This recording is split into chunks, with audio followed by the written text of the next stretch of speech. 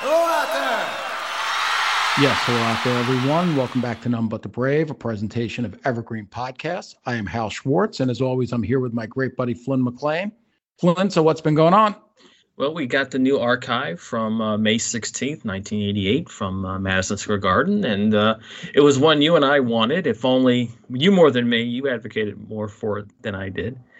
And for the inclusion of Crying, which, as you pointed out, was the last significant cover that Bruce performed on that tour. Actually, the last significant song that they probably have, Crying. And so it's a big one. It's a big song. It is a big one, and 34 years, as I said the other day. What kind of maniac leaves this kind of performance in a vault for 34 years? I mean, really.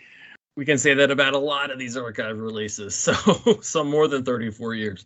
It's just funny because, as he says, it's one of his favorite songs. He delivers a beautiful performance on Crying, and it's something that we have advocated for, and it certainly deserved to be heard.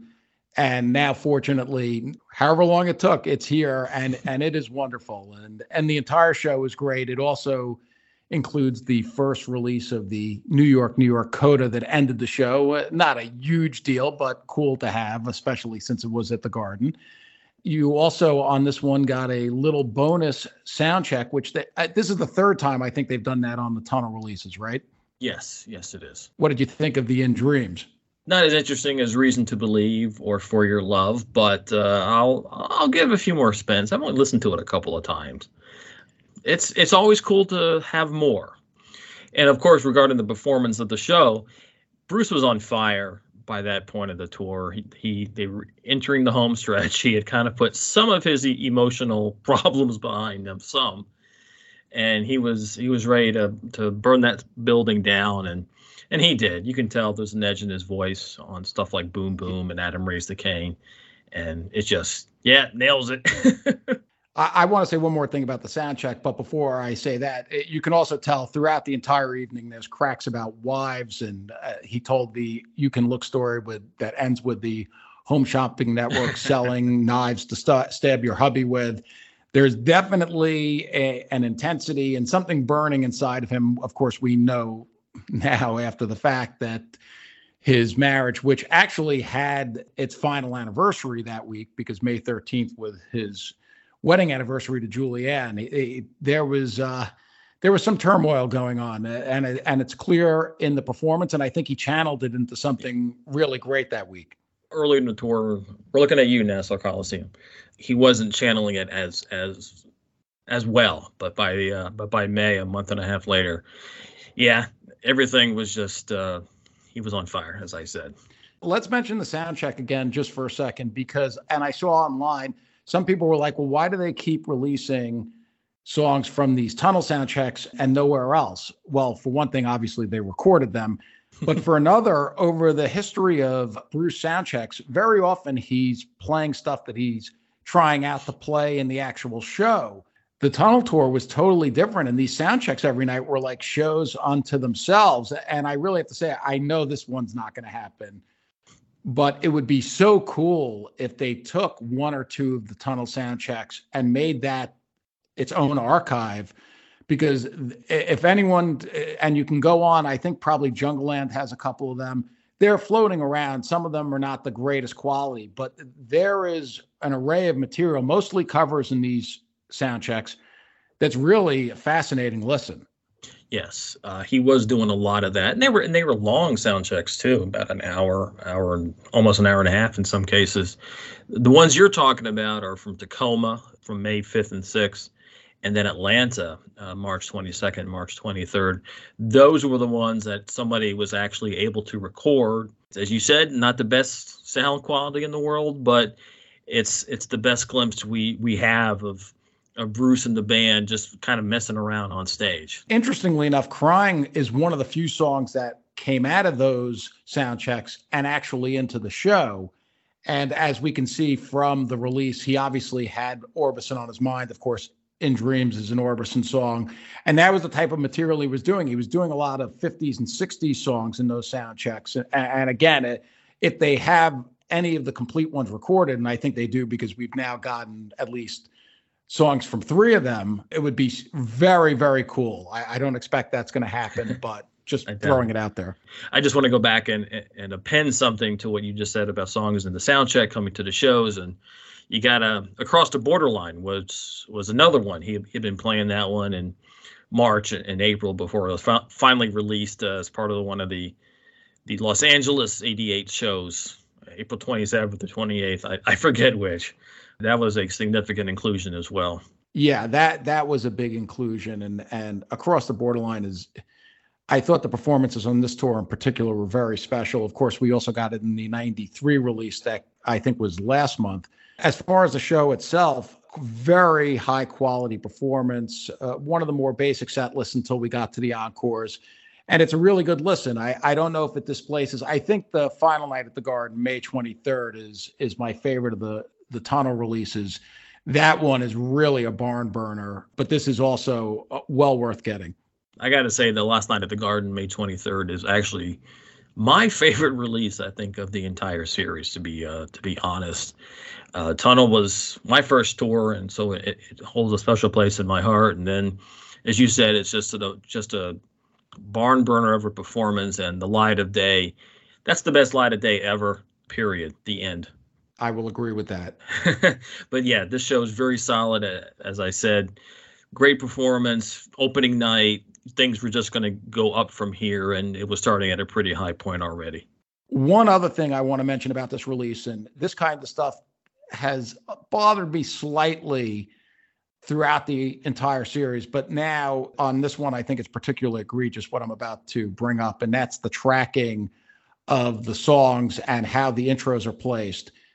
The intro to I'm a Coward, which is like 4.5 minutes long, and is basically, it's either its own song or part of I'm a Coward, is tracked at the end of You Can Look. So if you were just listening to the show and want to listen to I'm a Coward complete, you can't. You have to listen to You Can Look first. And some people are saying this is nitpicking, whatever, and perhaps it is, but these releases are really good. This is an issue that would make it better, in my opinion. I don't know why they're just not, if they don't want to do it as one long track with the intro and the song, I don't understand why they're not creating a separate track called Intro to I'm a Coward instead of putting it on the end of You Can Look. And this happens repeatedly. Well, I agree with you 100%. And it also happens on this release with Spare Parts. The intro to Spare Parts is actually tacked at the end of Brilliant Disguise. And in past releases, they put the spoken intros to a song at the end of the previous track. I understand what they're doing there. I don't agree with it, but I understand it. In these two situations with this show, there's actually music part of those introductions. It's mind-boggling that it's not part of the next song. I don't get that. I don't get at all. I'm one who I'll put some of these songs into a playlist, and I just kind of hit shuffle on it.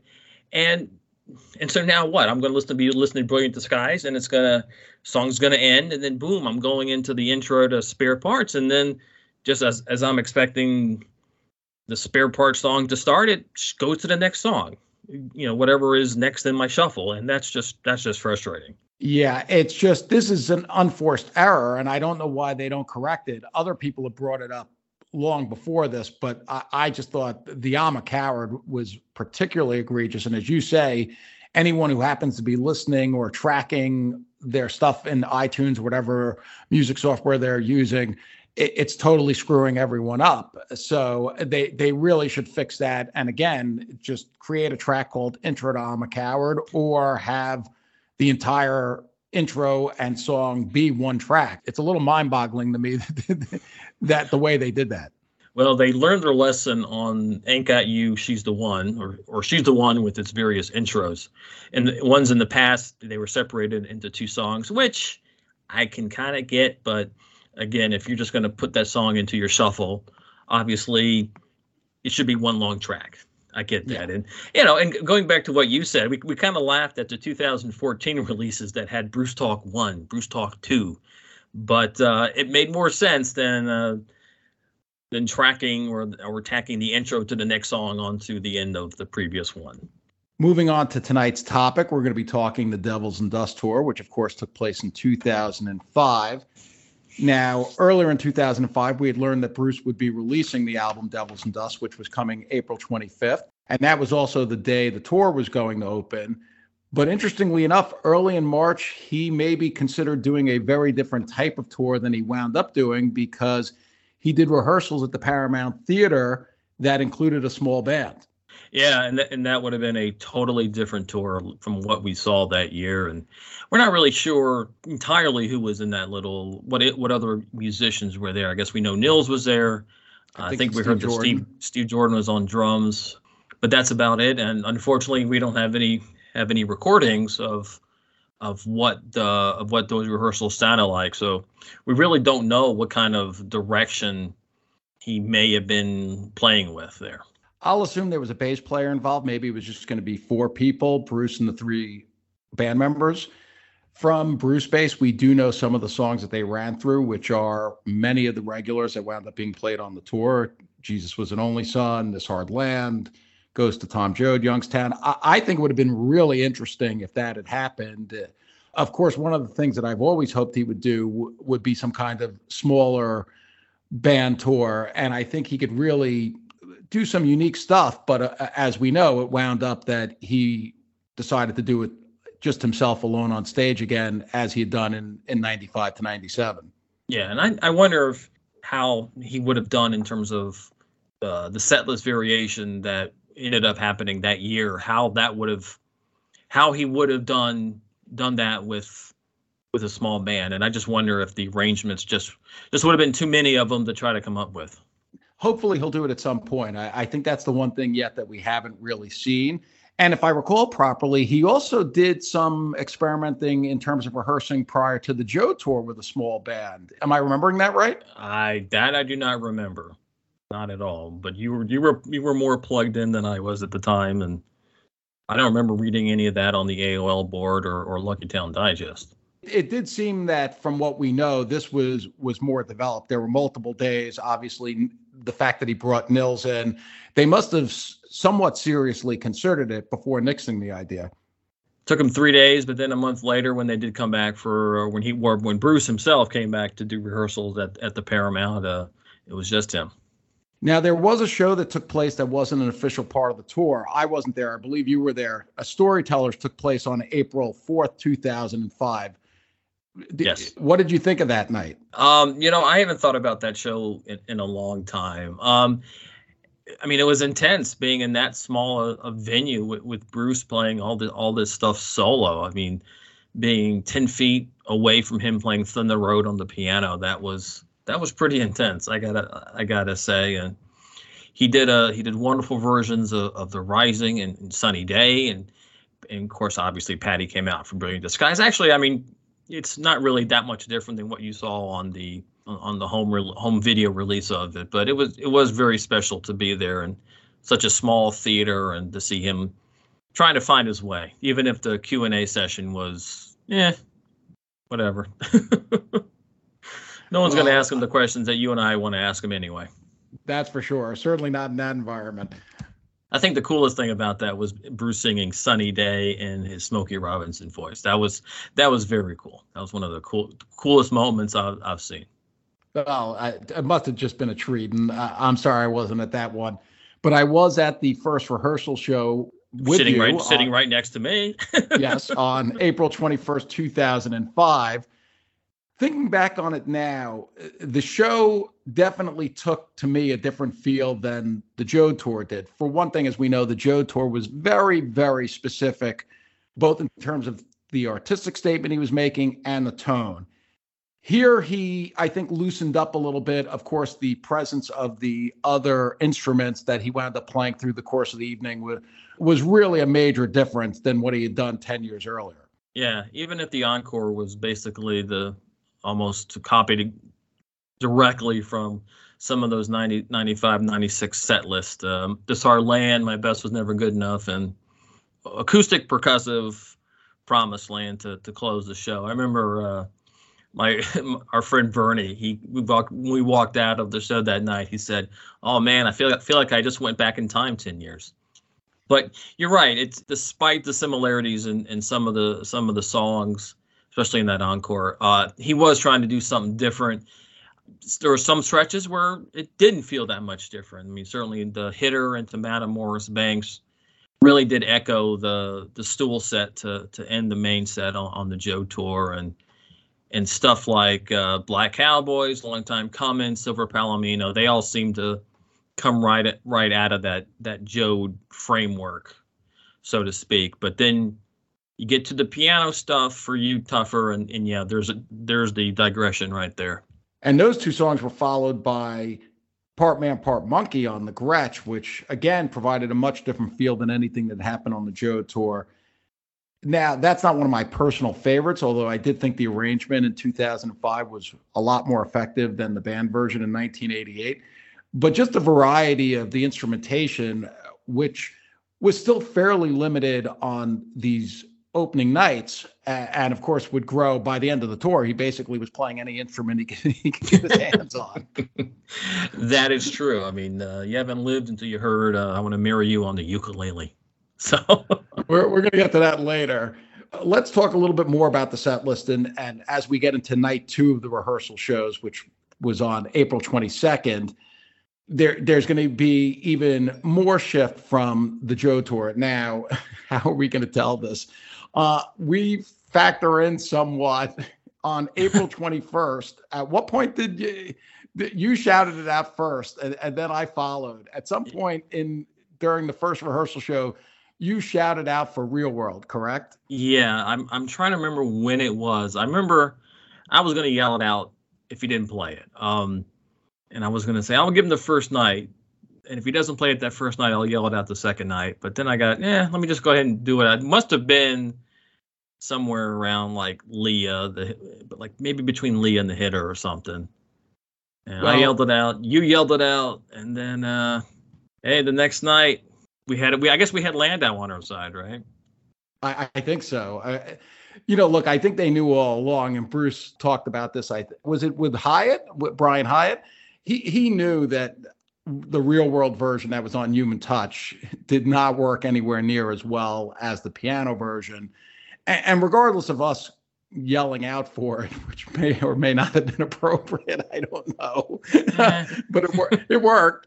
I think he would have gotten around to it because of the nature of the tour and the piano. But man, that second night, the show started differently anyway, because he did the stomp version of Reason to Believe at the Bullet Mic for the first time. And when you're talking about distinction from 1995, that already on the second night, the show started to really go to different places. Yeah. And I think he was stretching himself musically. And there was a number of different song selections. And then, yes, he early in the show, when he first sat down at the piano, he did For You Again. And on this night, instead of doing Tougher Than the Rest, he did deliver the solo piano Real World that we had dreamed of seeing, and it was worth the wait. Yes, it was. And I remember he did come out before he played it. He did say a couple of guys, a couple of people yelled for this last night, and I don't know if he referenced Landau specifically by his name or whether he just said a friend of mine said, yeah, I should do it. But he played it, and he got a standing ovation. You remember that? It was big. Yeah, that was huge. I remember everybody standing. That was a powerful moment right there. That was just amazing. Now, there were a couple other things in this show. This was the first time he played Reno, and people joke because of the subject matter and the 250 up the ass and all that. But let's be honest here. Reno is a good song, and B, live, when he performed it solo on that stage, it was tremendously compelling. And, absolutely. And he knew it was compelling too. It was telling a tale, and he really delivered the intensity of that tale, I think, every time he performed the song. And it's a shame, of course, we say this so often, but, Reno was never played again after this tour. I don't think it's going to show up on many band tours, but it is a really, really well-written, interesting song. And in some ways, a little distinct from the type of writing he has done at other times in his life. And that was then followed by Racing in the Street, which was another change. And that was also beautifully done. What you got from these first two rehearsal shows was that he was locked into a concept in the sense that there were going to be bookends to the show, which of course the Promised Land ended the show. A Reason to Believe started the show pretty much every night at the start of the tour. But in between using these various instruments that were on stage, he did deliver quite a selection of material, and that would continue throughout the entire tour. Well, first off, I want to go back to Reno. And I'm surprised you didn't say this, that I think it's one of his most cinematic songs. Oh yeah. I can see the film in my head. I can see him looking out the window onto the street below as the first verse ends. And then I can at the end of the song, I can see it coming back. And I thought the imagery and the way the story in that song, and I think a lot of people can relate to it. And, sometimes all you need is never quite enough. And it's almost a kind of a retelling of Dry Lightning, but actually in a much better way. Yeah, the thing about Reno was, and I think it really shows his power as a performer. That song in particular, him standing alone on stage, as I said, he really brought the intensity every night to that song. And you're right, it's very cinematic, and he delivered it in a very cinematic way. And then following it up here with Racing in the Street, and I if I recall properly, he did tell the Two-Lane Blacktop story that night, right?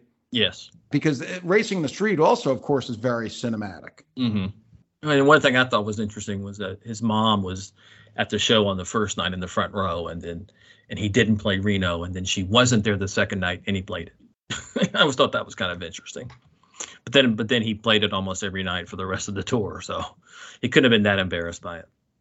Now, he did also shake up the encores a little bit that second night. Waiting on a Sunny Day was played. I thought the versions on this tour were effective, and Bobby Jean was played. That was pretty much the same arrangement as the Joe tour, right? Yes, it was. Yeah. I really like Sunny Day on this tour. The sing along with the audience, it wasn't quite the stadium size that we had in a couple years earlier, but I thought it was very effective, and it did shake up things, shake up the encores from what he had done 10 years prior. So let's move on to the actual start of the tour, which was at the Fox Theater in Detroit on April 25th, the same day the record came out. And he stuck to the format that he was doing in Asbury. The show opened with the stomp version of Reason to Believe. It ended with The Promised Land. He did put My Best Was Never Good Enough into the show. I wasn't there. You didn't go to Detroit, did you? I did not. But I heard it was a very solid show, and Real World got another rousing response from Detroit. I wonder if that gave him added confidence to stretch himself, because he hadn't really played a lot of the 92 material for so long. Now, at the end of the Rising tour, he did get to some of it, mostly off of Lucky Town. There were not a lot of songs played off Human Touch. And he had certainly never played Real World with the E Street Band. And I wonder if the crowd's acceptance of that song and the passionate response gave him the confidence to go, okay, I can stretch myself here. I can do some weird arrangements. I can play some of the stuff off 92 and some of these other records that I don't touch on very often, and the crowd will go with it. Well, I think that's part of it. And I think another part of it is just the fact that since he wasn't with the E Street Band, he felt a little freer to explore the non-E Street parts of his career. Obviously, in the end, every song off Tunnel of Love was performed on the tour. I think almost most songs, a good chunk of songs off Lucky Town ended up being performed. I'm looking at Book of Dreams, which he did in Glendale, Arizona on April 30th. Does he play that if he doesn't do Real World? That's, I don't know, but I think the combination of being E Street-less and the rousing response that he got to Real World every night definitely played a role. One other thing to mention on this tour, the first leg here in the U.S., Detroit was a case of this, the Fox Theater, a beautiful old theater. Then he did do a couple of shows in between that were at a little bit larger venues. In Glendale, the April 30th show you just mentioned, it was the Pared Down Arena. in addition to Book of Dreams that night, which was a very nice selection for him to do and unexpected, he also premiered All I'm Thinking About off of Devils and Dust. And then you got to two shows in Los Angeles, which I was fortunate enough to attend. And this was one of those special things, much like Detroit. The shows, I think, on this leg that took place in these grand old theaters, and in LA, he did the Pantages Theater, which holds about 2,500 people. There was something so special about seeing Bruce in that setting, and he seemed. I don't know if it was because the friends that were in the audience in Los Angeles or what. He really hit his stride here in LA and brought in a number of selections into the show that were really unexpected. What do you think? Sadly, or unfortunately, I only saw one show in a theater on this tour, and that was actually the Tower in Philadelphia. So, but yeah, it was a little different seeing him in a cordon off Meadowlands Arena. It didn't have the same kind of feel. It felt more I'm trying to think what the word is, but generic. Theatrical. It was more theatrical in these Broadway palaces. That was the type of theater he was playing in, and he seemed to feed off that. Now, I'm not saying he didn't do great shows in the half arenas, and of course later on, as crazy as it sounds, he did complete arenas, just a man alone standing on stage playing an auto harp at points. But here, these theater shows, the first night in LA, and the show opened again with reason to believe, but when he got to the piano segment, and there were gasps in the audience, he did a version of Incident solo on the piano that was drop dead gorgeous, and then that was followed by a piano arrangement, If I Should Fall Behind. And then a few songs later, a song that in my wildest dreams I never thought I'd see performed, he did Cautious Man, which was only the second time it was ever played. And it became a semi-regular for the rest of, at least of the leg, if not of the tour. I don't know if I must have seen it somewhere. I'm not really remembering right now anymore. I've forgotten more than most people will ever know. But yeah, that was a special moment right there. It really was. And the entire night that night, I felt that he was so locked in. He did Real World again. He did a very nice version of My Hometown on the piano. And then in the encores, he did Johnny 99 with the bullet mic, which in a way, it was sort of like, and excuse my language, in a way, it was sort of like, what the fuck is going on here? But it also sort of exemplified exactly how far he was willing to go to stretch himself and the audience. Now, on the Joe tour, as we've discussed before, he really challenged the audience there too, but in a different way. And what I enjoyed about this tour and the way the instrumentation, not all of these arrangements worked, I have to say. The Johnny 99 on the bullet mic, which would come back later, is imperfect, shall we say. Okay. I liked it. I liked him beating the crap out of his guitar and distorted vocals. I liked it. I liked it a lot, actually. There was something, I don't know, the use of the bullet mic on some of the songs, I thought Reason to Believe it worked extremely well. We'll get to Born in the USA later. Some of the other songs, I don't know if they were as successful, but I thought the risks that he was willing to take was really cool. And I think that was especially the case in that type of small theater. Now, the other thing that strikes me is that I never saw a show in the half arena on that first leg because I saw the California shows where we were lucky they were all in theaters, and you and I saw the Paramount shows. You saw both. What are your thoughts on the difference? Yeah, I saw both kinds of venues. I saw the Tower and I saw the Continental Airlines Arena show. And yeah, it really lost something when it went to those half arenas.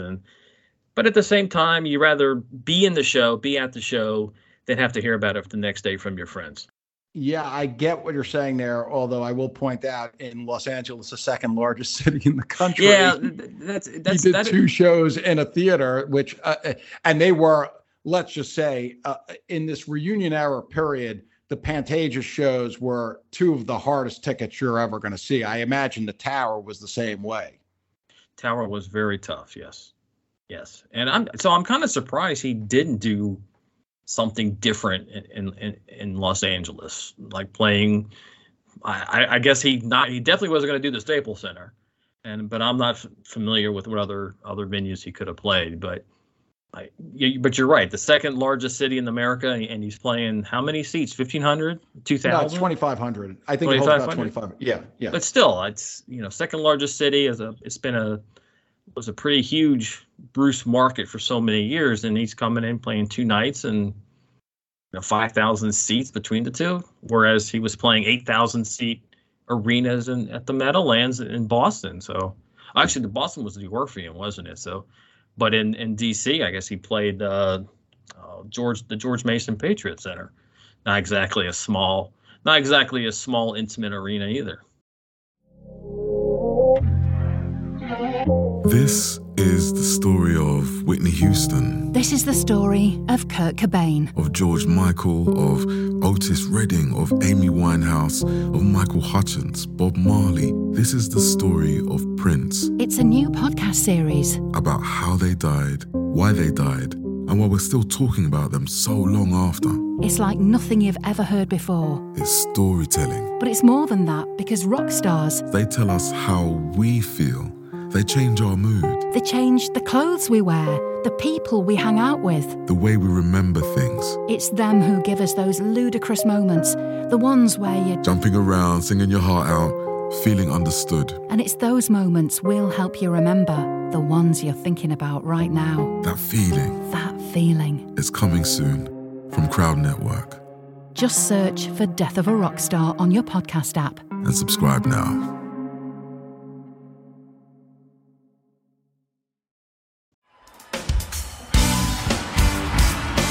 Hello, everybody. I'm Bruce. And I'm Nolan, and this is the Corner of Gray Street podcast. As longtime Dave Matthews Band fans, we set out to create a podcast to dive deep into the past, present, and future of DMB. Not only do we recap and review shows within an ongoing tour, but we revisit past shows from throughout the band's history, conduct interviews with a wide variety of guests with ties to DMB, and create unique and exclusive content like our Concerts on the Corner series. Whether you're a fan of the band or just a fan of great music, we think you'll find something you'll enjoy. We can't wait to see you on the Corner of Gray Street.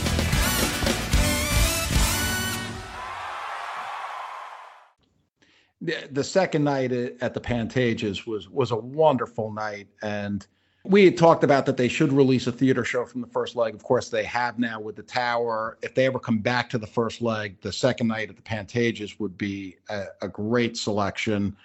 There had been a pump organ sitting on the stage for how many shows had he done that? He had done about, including the rehearsals, about 6 or 7 shows. In the left corner of the stage, there was a pump organ, which wasn't getting use. Was it there in Asbury? I don't think it was, but I don't think it was either. It was there on the tour. It was certainly there the first night in LA, and it wasn't getting used. And the second night he came out and he sat down at the pump organ talking about playing a song that you and I would like to hear. He sat down, he did a version of My Beautiful Reward that was so gorgeous. And the way he incorporated the pump organ, the sense of melancholy, I think that it gave the song, which is certainly one of the happier songs in his catalog. Would you say that? Would you agree with that? It's definitely one of the more uplifting songs, or upward-looking songs. I wouldn't say it's happy because he's still searching for his beautiful reward, but it's certainly looking up.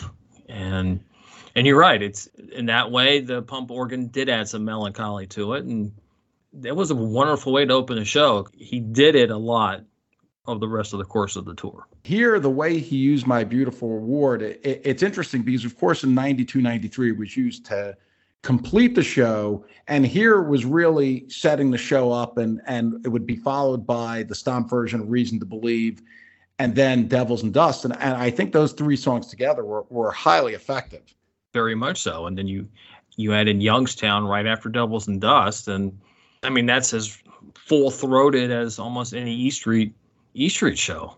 And then he followed Youngstown with Empty Sky. And I thought Empty Sky, when it started this night, it was the tour premiere, I was so happy to hear it. Unlike the versions he had done on the Rising tour with Patty, this was an acoustic version of the rock song Empty Sky. And he was firing on all cylinders, and it was made more pronounced by the fact that it was in this theater. It was projecting a huge type of rock show with some of these songs that you certainly didn't get on the Joe tour. The Joe tour was a folk tour. All. This was a rock tour. I remember you saying that back then he didn't strum any songs on except maybe Darkness on the Joe tour like he did Empty Sky and even Youngstown, even though he did Youngstown on that tour obviously almost every night. But yeah, this was definitely more of a rocking show than what he had done 10 years earlier. And then the second night, continuing when he sat down at the piano, and this was the first time we had heard this, and we were very lucky to be the first audiences to actually hear the piano version of The River. I was floored. It was, and of course we had heard various versions of The River. I thought the 12-string version from the Joe tour was really well done and really effective. But wow, when he sat down at the piano and played The River, that was really a moment, and it went right into Tougher Than the Rest. These shows were really a treat. Now that we're talking about it, to think that we saw this material, especially these shows in these intimate venues, very, very fortunate to have been there. Oh, absolutely. I love that tour tremendously. I know you're talking about specifically being in these theaters. And as I said, I was only able to see one of those types of shows. Well, beyond the rehearsal shows, but just the breadth of material and the whole tour in general was just special. The other interesting thing, and just a sense of the type of experimenting he was doing, If I Should Fall Behind was played on the piano night one at the Pantages. In the encores of night two, it was played on acoustic guitar. And I wish he had continued a little bit more of that along the tour. Now, there were a couple of other songs, I think, that were played on multiple instruments, not necessarily back-to-back nights like that. But as a performer, what a sort of unique thing to think that not only was the set list going to be changing every night, but that you could see the same song played on two different instruments on different nights. Yeah, that was very cool. And he has a lot of songs where he could do that. I'm surprised Fall Behind was just, yeah, I think, didn't he do it on pump organ later in the summer? I think so, yeah. I think. Yeah, one song, three different arrangements. That's impressive. And that's the kind of thing, for you could have gotten the same treatment on piano and guitar, which I think he did. Yeah, I think you're right there. We'll have to double check that. And Nils made an appearance on Waiting on a Sunny Day the second night in LA. Now I felt, and he really flushed the song out. I felt that sort of gave a feel for what must have been going on. And of course they had rehearsed together just a month and a half earlier. So that to me gave a sense of what maybe would have happened had he gone out with additional musicians. And it definitely was effective. But I think at the end, even though I would like to see Bruce do a small band sort of ensemble, I think he made the right call here by doing it himself, because the power of him being alone on stage, I think, is pretty unparalleled by just about. I can't think of another performer, maybe Dylan, alone on stage who has that kind of power. You're absolutely correct. Bruce has that power. He commands the stage, whether it's him or whether he's leading a band. And when it's just him and the emotions that come through on stuff like Nebraska, in Devils and Dust, all that stuff, I think it's intensified when he's by himself, if that's even possible. Well, he is, I think, addressed this, and he talked about it on the Joe tour, that he felt that just being alone on stage was a very powerful image, separate from whatever the instrumentation or whatever he was singing. Just the image of him alone on stage creates a sense of power. And he does, as we know, he's a very iconic look. You think about of course, the silhouette with him and Clarence and from Born to Run. Bruce standing on stage, when they illuminate him, definitely gives off a power that is different from many other performers. And maybe it's in part because he's generally throughout his entire career been so physically fit.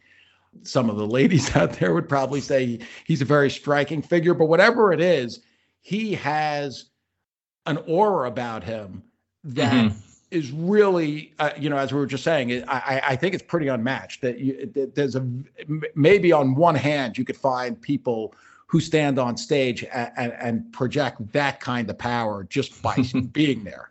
Very short list there. It's like the best actors, when you think, and I've been lucky enough to be in the room with a couple of these people. And I've said this to you before, just in talking generally, that's how Bruce strikes me. Like, I've been in a room with Brad Pitt where you're just like, you cannot believe a human being can have that level of sort of mystique about them just by standing there. And Bruce does that on a concert stage. He knows it, and maybe that's where yes, he does. Maybe that's where it comes from, because he does know it, and the level of confidence you have to do that on stage every night. It seems really remarkable. Whatever he has, however he gets that power, he wields it very well. And again, one of the things that made this tour so unique, and the fact that it was him by himself playing 140 different songs over the course of the tour, and each one was powerful. I got to be honest there. Yeah. In later years, of course, when he would get to Broadway, it was the same thing, and that was why Broadway was so effective. The charisma and the type of performance. Now, Broadway, this was a much more musical experience than Broadway, and as we're talking about the instrumentation of some of these songs, the experimentation, it really worked well. And moving on from Los Angeles, they went up to Oakland. I was at that show too. That was another theater show. Very, very difficult ticket. He played one show in the Bay Area in a tiny theater. It was crazy. And this show relied a lot on what had been done successfully in Los Angeles. He did bring in 2 new songs to the set, Nebraska, which I thought worked really well, and Land of Open Dreams, which I have to say, as much as I love the song, I never really loved the acoustic version he did in 2005. That is a song that he, of course, later did on Broadway in a similar arrangement. I thought it worked better on Broadway, especially with the pairing of Dancing in the Dark.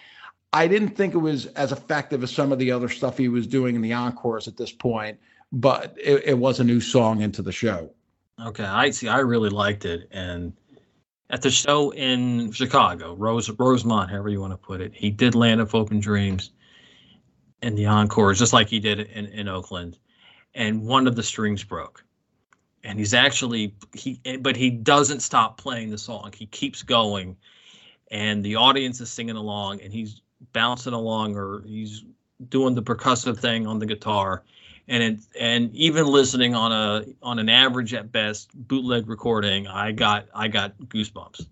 That's how effective that song was at least in that performance. And I thought that was, other performances were almost as good, but that one in Chicago was extra special. Yeah, well, that sounds very special, and there's some other special moments in that Chicago show. First, let's get to Denver, which was after Oakland. He did The Promise there.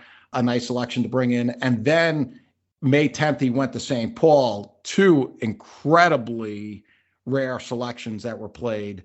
Paradise, which was positively brilliant. I actually think Paradise was probably the best song played on the Devils and Dust tour. It should have been played more. It would later points be paired with Real World, which was it was off the charts. I think you and I, in discussing the archive series, we feel that Paradise should be on the next release. That's an important one to hit. That would be a good What did one, you think? Yeah, what did you think of Paradise? Oh, I thought it was tremendous. It didn't strike me the same way it did you. I would put Real World ahead of that one in terms of overall songs on the tour. But on the eBay piano, it's hard to believe that something on the eBay piano could have that much power, but that's what Paradise is. Well, remember, it wasn't just on the eBay piano. It started when he shifted to the grand piano halfway through the song. I thought that was so compelling. Just like he did with Walk Like a Man, and that's yeah. When he switches when he switches the instruments like that, that's a goosebump moment. Even just listening. And yeah, you're right. That was, now that I'm remembering here, that was very powerful. And I thought it was done almost on a pretty regular basis. Not in your eyes? I only saw it once on the entire tour, and I saw a number of shows on that tour. Oh, was that in Albany? Yes. As I said, I've forgotten which songs I saw on that tour. I mean, maybe I need to go back and refresh my memory before we do part 2 here, but you're right, it was quite powerful. Now, the other song he did in St. Paul was A Good Man Is Hard to Find, Pittsburgh, which is certainly not a song that pops up very often. Not at all. Has it been played more than twice? I think it was played again on he did it once. I think he did it. Didn't he do it once in Pittsburgh? Did he do it on the reunion tour? No, he didn't. He's only done it twice. As I'm looking at the listing on Bruce Bass. The only other time was at one of those Soldiers and Sailors Hall shows in Pittsburgh in 2010. Yeah, this was the live premiere. It was not done on the reunion tour. This was the live premiere of A Good Man Is Hard to Find. And it was played, according to Bruce Bass, in honor of Sergeant Gerald Vick of the St. Paul Police Department, who unfortunately had been killed in the line of duty earlier that week. Yeah, that's a very powerful reason, reading why the song was played. And I guess, as you're saying, it's the only time it's been actually played at a ticketed Springsteen show. The Pittsburgh shows were ticketed with Bruce on the bill. So okay, but you couldn't say it was the only time it's been performed as part of a Bruce Springsteen show, Bruce Springsteen only show. Now, from St. Paul, they went to Rosemont, the Chicago show, and there were a couple of things in this show that are worth discussing. Lonesome Day was played. I think it was done at the rehearsal show, so it's not that big of a deal. No, but the encores kicked off with, and I love this. This is another one of those sort of mind-blowing ones. I'm on Fire played on the banjo. Who would have ever thought we would see Bruce play a banjo? Well, hey, it inspired Mumford & Sons to do it how many years later? Well, the Mumfords are definitely big Springsteen fans, and I don't think that band started until like 2007 or so maybe, and I'm on Fire is a song they regularly covered later. It's funny because you don't, in theory, you think Bruce Springsteen playing a banjo doing I'm on Fire. You got to think it's just going to be so bizarre or just so bad. But it worked extremely well. I mean, I think the version of this song that people talk about is the one from Rome. And he just nailed it. And it just became a totally different song in a very powerful way. What I marveled at the entire tour, even in some of the stuff which maybe didn't work as well. Certainly, I'm not including I'm on Fire in that because I thought it was great. How did he come up with some of this stuff? Like, was he sitting at home going, you know what, tomorrow night I'm going to break out my banjo. What song can I play on that? And he came up with I'm on Fire. Just, it's crazy. Well, and then what about the auto harp? Where did that come from? That was even more bizarre.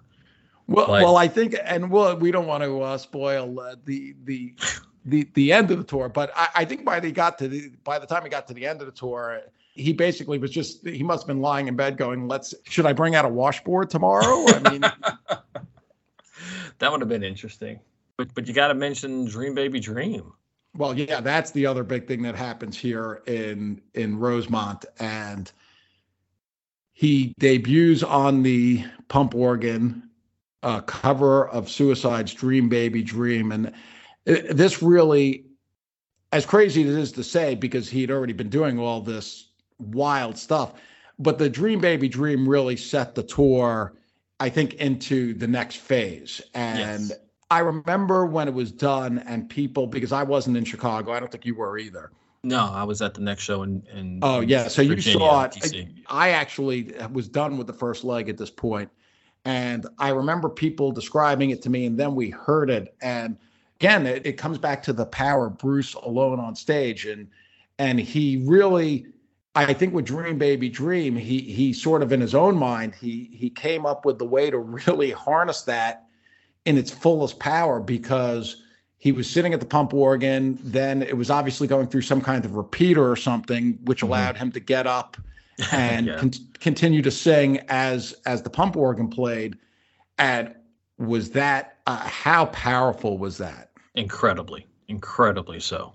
There was a point in the song where I think some kind of bass kicks in, and it's just like, holy crap, that was the emotion right there. And to go back to what you said earlier, I think this really set the tour apart made it a totally different animal from the Joke Tour. Just the addition of this one song just separates it in every way. It just, Promised Land, okay, that's same as what he did a few years earlier. But then Dream Baby Dream, nothing. He's never done anything like this before, and it gave this tour its identity. It was a signature moment. It was a signature moment. Yes, it was. And I guess by the end of the tour, when it was going on for about 8-10 minutes, got a little, he bloated it out a little bit. But when it was first done, it was the first time you see it, it's just like, holy crap, this is amazing. It was mesmerizing. Yeah, it really mesmerizing. When I saw it, and I think it had probably gotten a little bit longer by the time I got to see it, but still, it was. And listening to the bootlegs at the time, it mesmerizing is the right word. He, again, how did he come up with that? We know he's a Suicide fan, but just the arrangement, the use of the pump organ there, really, really wild. And from there, you were at the next show in Fairfax. There were some interesting selections there as well. Wreck on the Highway coming back, a couple of Jode songs. He was really letting loose at this point. And I think on a nightly basis, how do you think he came up with the songs? You look at the sound check from the show you saw on Fairfax, Stolen Car, Wreck on the Highway. Well, to be honest, One Step Up. I mean, to be blunt here, I don't think songs from the Ghost of Tom Joad album are exactly shockers for this tour. It's basically, I mean, in some ways, it's very similar to solo acoustic. So it makes total sense for just about every song from the Ghost of Tom Joad album to be performed. That's almost like a no-brainer. But then, stuff like Wreck on the Highway, that's and Stolen Car, which he sound checked as you said, and I think played in the next show. Right. I think those were kind of like the next level because they were still quiet songs that lent themselves to a solo acoustic arrangement. He just wasn't doing that on the Joe tour. He had his narrative, his set list arc back then, and there really wasn't much room for experimentation. Whereas this whole tour was about experimentation, and so bringing in Wreck on the Highway, Stolen Car, they worked quite well. I thought they were tremendous additions to the show. But they did fit in the manner in which he was using those piano slots early in the show. There were generally two of them. Stolen Car in particular, and we know he mentioned this when he did the River show in 2009, that helped set up some of the writing on Tunnel and Beyond. There was a relationship slot, and in that sense, I think Stolen Car and Wreck on the Highway fit in perfectly. Yes, they do. Yeah, the kind of the two piano songs that he did early in the show, I guess in the first third of the show, it was almost always one, like, I don't want to say E Street classic, but certainly in that kind of in the 73 to, I guess probably 73 to 80 time frame with, For You, The River, Racing in the Street, stuff like that. And then the second song, you're right, was Real World or Tougher Than the Rest, or in these two shows, Fairfax and Cleveland, Wreck on the Highway, Stolen Car, they all worked tremendously well. Tremendously. The next show was the Tower Theater. We just actually spent quite a bit of time talking about this because it was an archive, like 3 months ago? Something like that, yeah. Got to highlight the Iceman to Incident segue was just off the charts, beautiful, just amazing. I never thought I'd get to see the Iceman period and then to see it in the theater in Philadelphia. I mean, think about that. That's a big one, and I'm sorry that's one I'm sorry I missed. Now, the next show, you went from the Tower Theater into what they called the theater at Continental Airlines Arena, which really was nothing of the sort. No, not a theater. It was just black curtains all around. Now, we happen to have mentioned this show in conjunction with the Kristen Ann Carr benefit and the unfortunate incident with Terrence Trent D'Arby.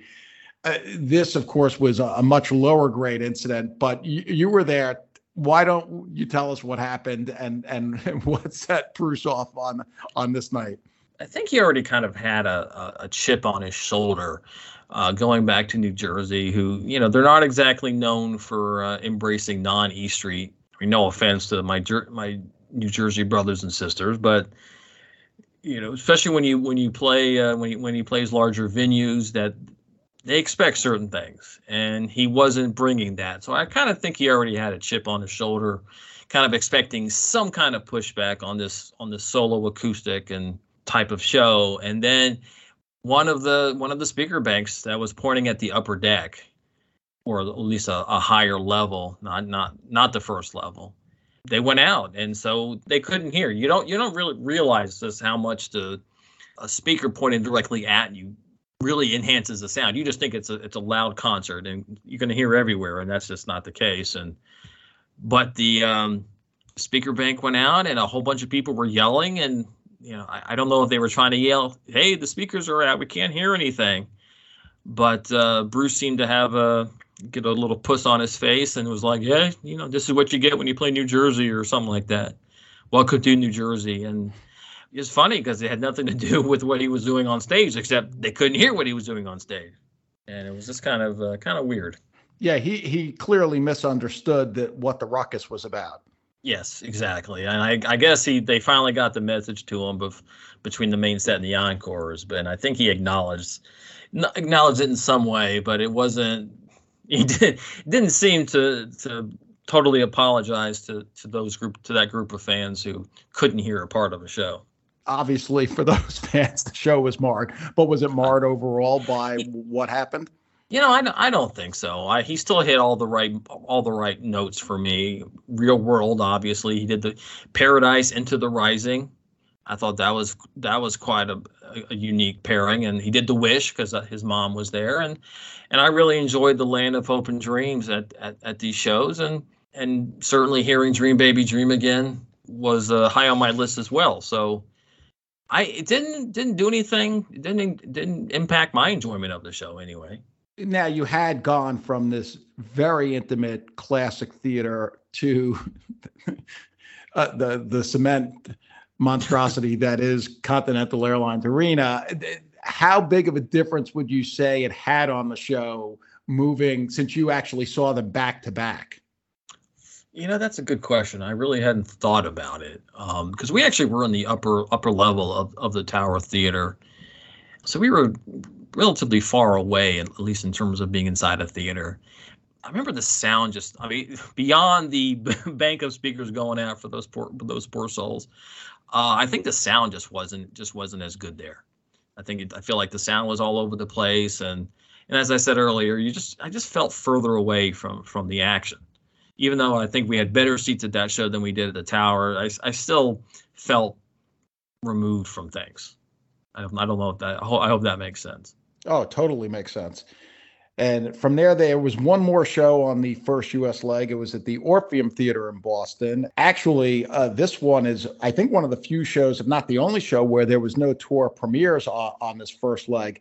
He pretty much incorporated what had been successful over the last few weeks, including the banjo I'm on Fire and, of course, Dream Baby Dream. He dedicated Leah to John Kerry, and he introduced Cautious Man, according to Bruce Bass, as one of his favorites, and which does call into question if it's one of his favorites, why wasn't it played for like 20 years? But that's a whole separate issue.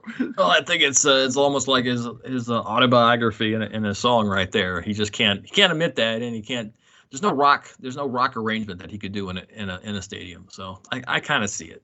That's true, but he's done a lot of intimate stuff in the arenas, even with the band. And it is a song that I think would have, certainly in '88, the fact that it was only played once is surprising to me looking back on it.